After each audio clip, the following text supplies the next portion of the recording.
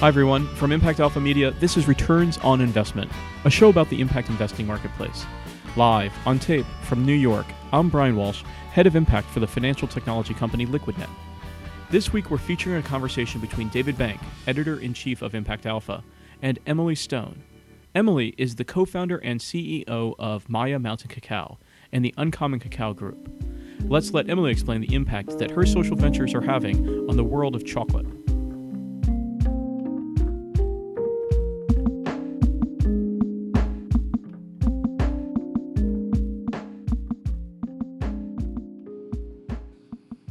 Hi, I'm David Bank. I'm here with Emily Stone, the CEO of Uncommon Cacao. Hi, David. How you doing, Emily? Good, thanks.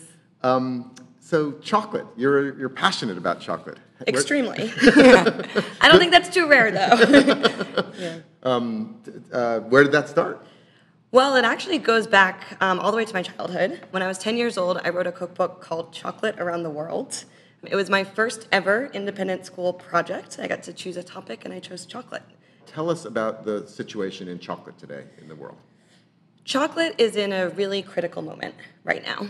There have been a lot of media reports coming out over the last 5 years or so about some of the tragic situations in Africa, which produces about 70% of the world's cacao. By the way, cacao and cocoa are totally interchangeable, and I may use those words, both of them, throughout this interview. Thank you. I was going to ask about that. Yeah, we'll get to that. If you want, we could go deeper there. But in any case, yeah, there are major issues in Africa: child labor, slavery on plantations, and the main cause of that is that farmers are not being paid enough to produce cacao. At the same time, what's ironic is that there are also media reports saying that we're going to run out of chocolate, that there isn't enough cacao in the world to go around, and so there's a real imbalance here. So we've hit peak chocolate? We've hit peak chocolate. You could say that, but usually you would imagine that in that kind of a scenario, we would be paying farmers more. Unfortunately, that's not the case. The reason for that is that the current supply chain, the commodity supply chain, it's really based on speculative futures trading, is not based on the cost of production or the realities for these 5 million cacao farming families around the world. Okay, so you combined your passion with chocolate with a passion for social justice and started looking at what could be done in the chocolate industry, and what kinds of solutions did you explore? So I used to work in advocacy and did a lot of work with companies on their supply chain sustainability. And so I started working really through the fair trade certification route, looking at how companies could get certified and then use that to improve their supply chains. But I realized that it's a little bit of a one-size-fits-all approach for realities that are very different for farmers in different geographies, producing really different types of cacao. You know, the definition of a commodity, which is what cacao is typically traded as, is that one is exactly equal to the other. And so asphalt is a commodity. Corn is a commodity when it's used for biofuels. Sure. But cacao is this incredible product. You know, it's a tropical fruit. It grows on these beautiful Dr. Seuss-looking trees. It's purple and orange and red, and it's a fruit that requires actually a pretty complex process to turn into a cacao bean, and then an even more complex process to turn into chocolate. So when we're talking about chocolate, it's really, you know, one chocolate bar doesn't necessarily taste the same as another, and one cacao is definitely not the same as another. Fair trade, the way that it works, is not attached to flavor or quality at all. It works by tacking on a premium per metric ton to the commodity price. And that premium stays at the cooperative level. When a cacao farmer is working in a fair trade system, they're typically part of a cooperative. For some certifications, they have to be part of a cooperative. And then every single point throughout the supply chain has to be certified. And so a chocolate maker can only buy fair trade certified cacao if it's gone through a fair trade certified supply chain. Exporter, importer, intermediaries, they all have to be certified. And so I realized that that is a little bit extractive, actually, in terms of money being taken out of the supply chain that should be going to these 5 million farmers who are living on less than $2 a day. And so I had the feeling that we needed to create a solution. And I actually had a light bulb moment. I think that's what that's called. The aha. The aha moment at my last job, where I was doing socially responsible investing and working with a lot of companies on this. And I realized, you know, chocolate was super problematic. You know, there was all this media reports coming out. Fair trade clearly was a good solution in some cases, but maybe not in all. And I wanted to do something different. I wanted to work from the bottom up, from the farmer level up, to create a better solution. And I wanted it to be focused around quality. So I started to reach out to some chocolate makers who appeared to be doing interesting work with cacao. At that point, this was back in 2010, there were really only a handful of what are called bean-to-bar chocolate makers. This is a new sector in the chocolate industry. And these are chocolate makers who buy cacao as a bean. Chocolate makers in the past were buying cocoa liquor or mass, kind of a processed product, and then turning that into chocolate. These new chocolate makers deeply value the cacao bean itself, and they want to do the whole process. It's like specialty coffee, kind of the third wave coffee. It's a foodie category. Totally, Yeah. totally. And it's been growing gangbusters. So when we started in 2010, there were only 10 companies in the US. Now there are over 300 bean-to-bar chocolate makers in the US. So we started at just the right time for this kind of a supply chain, focused on quality, focused on farmer impact, So to be started. if you could deliver a better bean to a specialty chocolate maker, you could get better incomes to the farmers themselves. Absolutely. And so we've been doing this now for 6 years.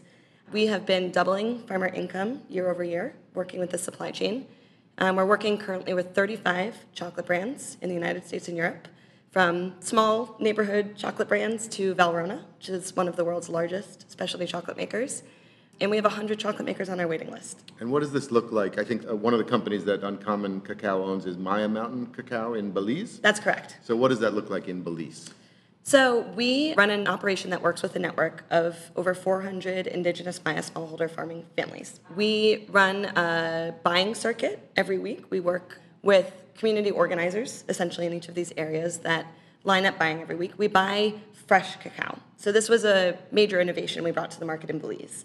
When we arrived in Belize, farmers were selling fermented and dried cacao. So they were doing this 2-week complex process themselves. Cacao fermentation is very hot, it's very stinky, and it requires a lot of cacao to be pulled together in a mass in a fermentation box in order for it to reach a good quality. Fermentation is critical for turning this fruit into a bean that can be turned into great chocolate. So each farmer was doing their own fermentation, and then they were drying cacao out in the sun, when there was sun, on like a tarp or a piece of roofing, and then they had to pay to load that cacao onto a bus, bring it to a buying depot, try and sell it at the buying depot, which is 1 to 3 hours away from their homes. If they couldn't sell it because it wasn't dry enough, because it was raining, or because the fermentation wasn't done right, they had to pay to bring it back on the bus, take it to their community, and try and sell it to their neighbors. So that was super problematic for farmers, and it did not create a lot of momentum or incentives to keep farming cacao. So what we did was we created a new system, and we did this after meeting with farmers for months and getting a lot of great feedback from them on what they wanted in a cacao supply chain. So we send out trucks every week, we buy from all of the farmers, and then we bring it to our centralized processing facility. So we have total traceability, total control over flavor and quality, total consistency, and because of that, we're able to get a much higher price in the market. So the company itself raised some capital to get going. You have a partner, as I understand?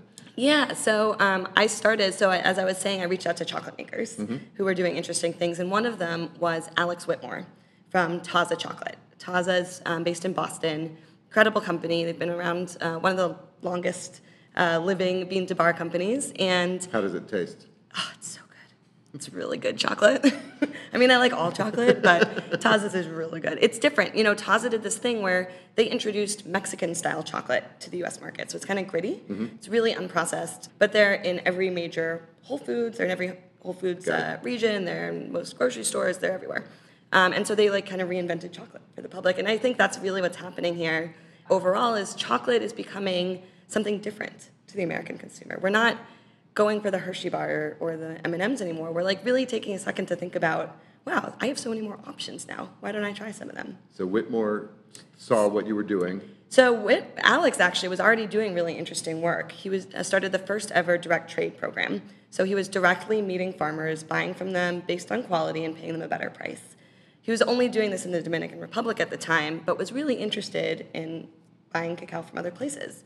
But as a chocolate maker, he didn't have the time or the ability to go start a company in another place or find the cooperative or whatever it might be. And so I serendipitously arrived in his office as a bright-eyed, bushy-tailed, 25-year-old community organizer and chocolate fanatic, and heard kind of his frustration on the sourcing side, both with the traditional fair trade certification route, his experiences with that, his excitement working directly with farmers and teaching them about quality. And so he gave me some money, and I took it and went to Belize and started a company. Originally the idea was we would be supplying Taza chocolate, and we're now supplying a lot more chocolate makers. So the idea with Belize was that it was this great cacao. It had so much potential, but because of that failed market structure I described earlier, was like just farmers were unmotivated, and there was no exporting to the U.S. happening at all. At that time, actually, nowhere in Central America was exporting cacao to the U.S., which to me was crazy because it's so close. It has so much history, so much rich genetics. The flavor profile of these Central American cacao beans is excellent and diverse. And so, yeah, I started in Belize in 2010. So there's something that entrepreneurs and investors call the Valley of Death, or the Pioneer Gap, or many other names. You get a great idea. You might even find an early backer like you did. Your company actually proves out a model, but you can't get capital to grow and expand. Did you hit that Valley of Death? A couple times. Yeah. It's like a roller coaster. In so many ways, entrepreneurship is a roller coaster, but on the financing side, I think that's especially the case. We have been lucky to be working with a number of chocolate makers who have provided capital. So that's definitely something that I talk to other entrepreneurs about, is looking at your market as a potential investor. I think we don't do that enough. So I raised capital from Taza Chocolate, Lake Champlain Chocolate, Dandelion Chocolate in San Francisco. All are actually owners of the company. But in 2012, 2013, we had reached a point in Belize where we were the largest exporter in the country. We were doing 60% of the country's annual production of cacao. We were working with a growing number of brands in the US, but our wait list was also growing. So we were, as the first mover in this kind of unique cacao supply chain industry, we were the first people that new chocolate makers would call. And they all wanted Belizean cacao, because it was starting to win awards. It was so delicious. They had never heard of a company that did this kind of thing before, and they were so excited. And I hated saying no. It was so frustrating to be like, ugh. And I knew that there were so many cacao farmers out there. And so I decided it's time to grow. And we also, were starting to have cash flow problems because we weren't yet at profitability. We were trying to expand as fast as we could to supply this market.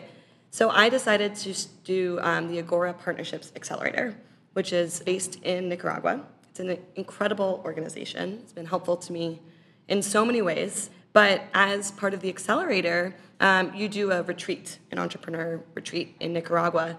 And John Kohler came to that retreat. And this was a turning point in my entrepreneurial experience. And just for the audience, John Kohler is a professor, I believe, at University of Santa Clara in California. Yep.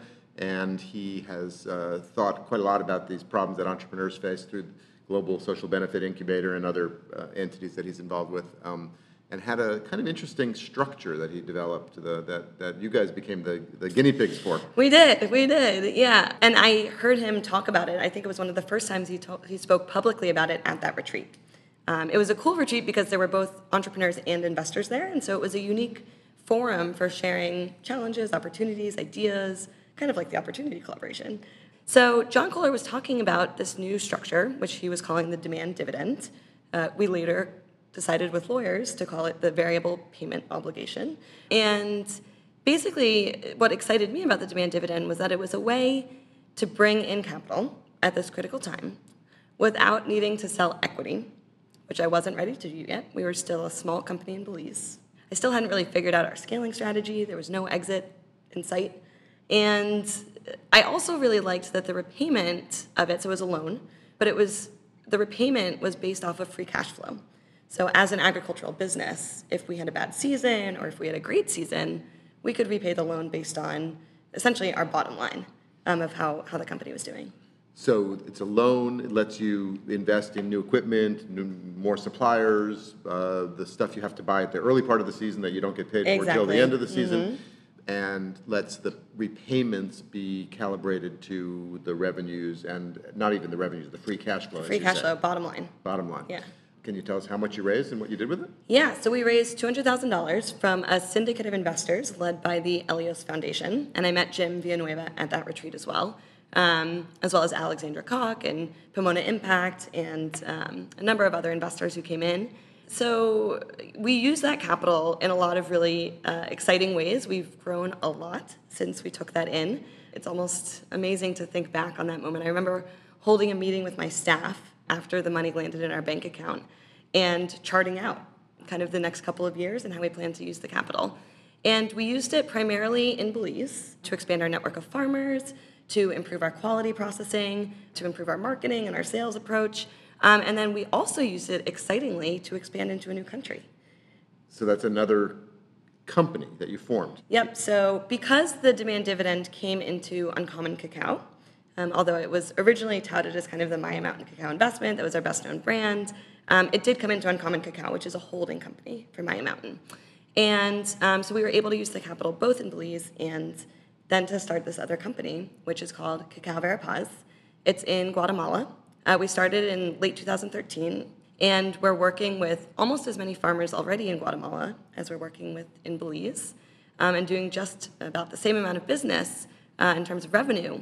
But we learned a lot from Maya Mountain. Our approach on the ground in Belize, going into all these communities, picking up fresh cacao from all these farmers, is a lot of boots on the ground. It's fairly resource intensive. We have a lot of staff, and we got a lot of operations.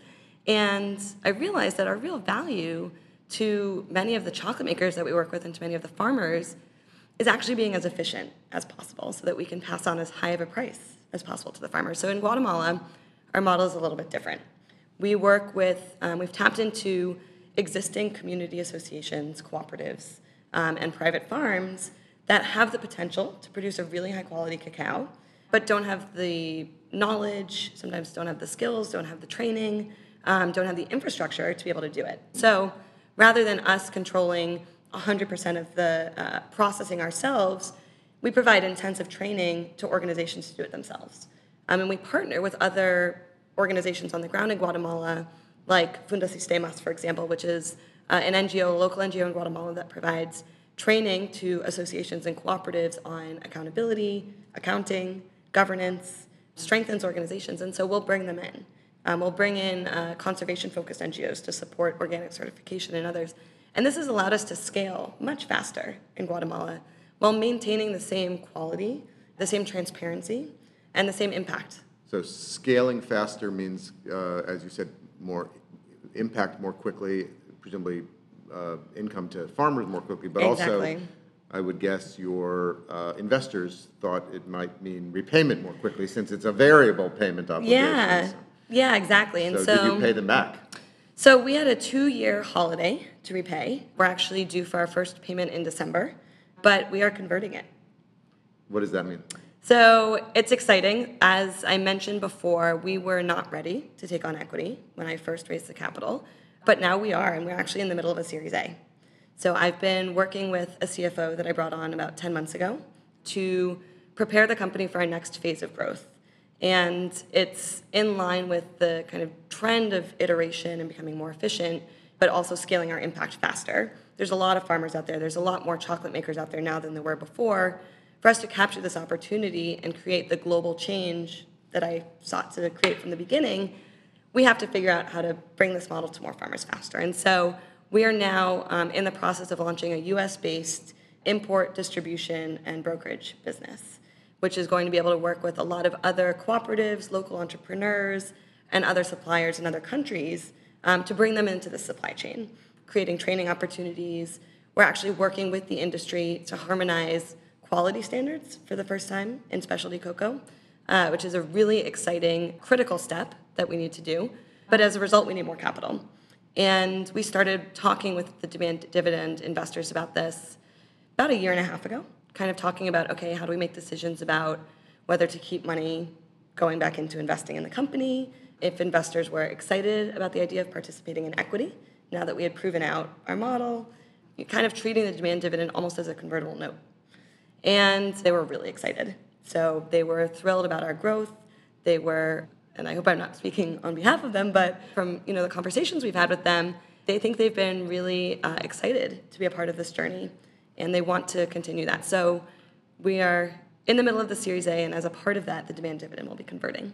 So here's a question that also comes up with a lot of entrepreneurs and social entrepreneurs that become successful and then attract investment, and you have a growing market and a good model. But how do you know that you're not just going to become another chocolate buyer in the States looking for the best chocolate at the lowest price, and the farmers be damned in the end? Totally. Yeah, it's something that I've spent a lot of time thinking about. So mission is obviously a critical part of who we are. We would not be successful in our market if we were not farmer focused and if we were not proving our impact.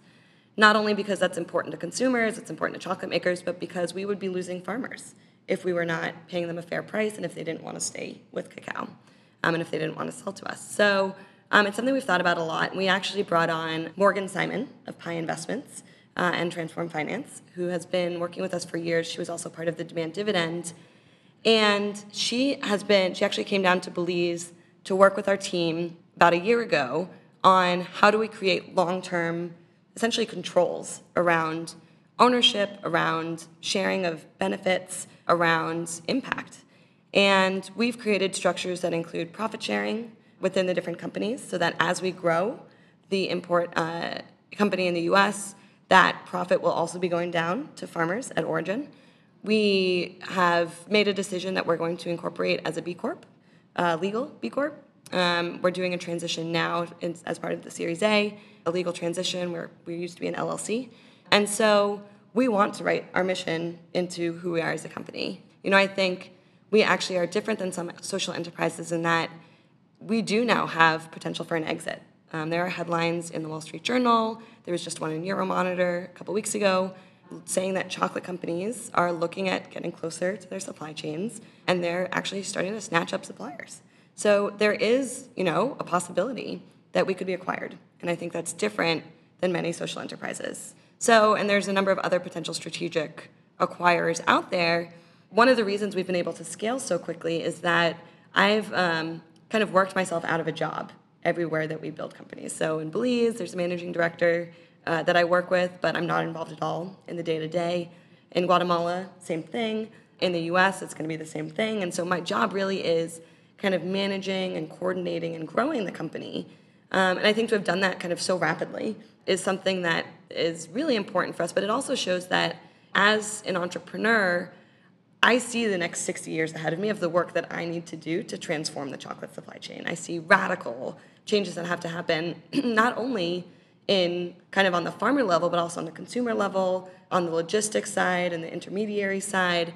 I have a lot of work to do, and so I want to be able to kind of keep doing that. And so it's exciting for investors to hear that as well, because it shows that this is really a big picture vision, and I want to build a company that can handle that big picture vision. And that can, leverage the resources and partners we need to leverage to get there. That's terrific. Did I hear you say you had a 60-year plan? I kind of do. It's weird. I have every decade, I kind of know what the big thing is in my mind that I want to get done that decade. So we can check back with you in 2075 and see whether you got there? I look forward to it. All right. Welcome back then in 2075. Thank you, Emily. Thank you, David. It's really been a pleasure. Fun. Thank you. Bye-bye.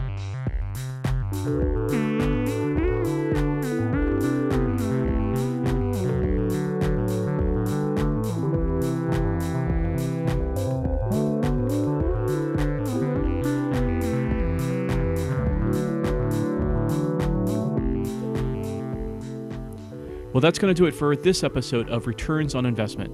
If you like the show, subscribe to us on iTunes or wherever you listen to podcasts these days.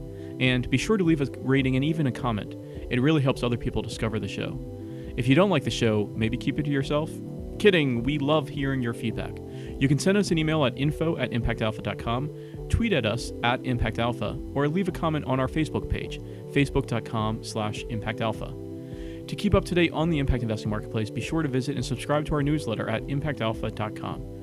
Special thanks, as always, to our technical producer, Isaac Silk. Thanks, Isaac.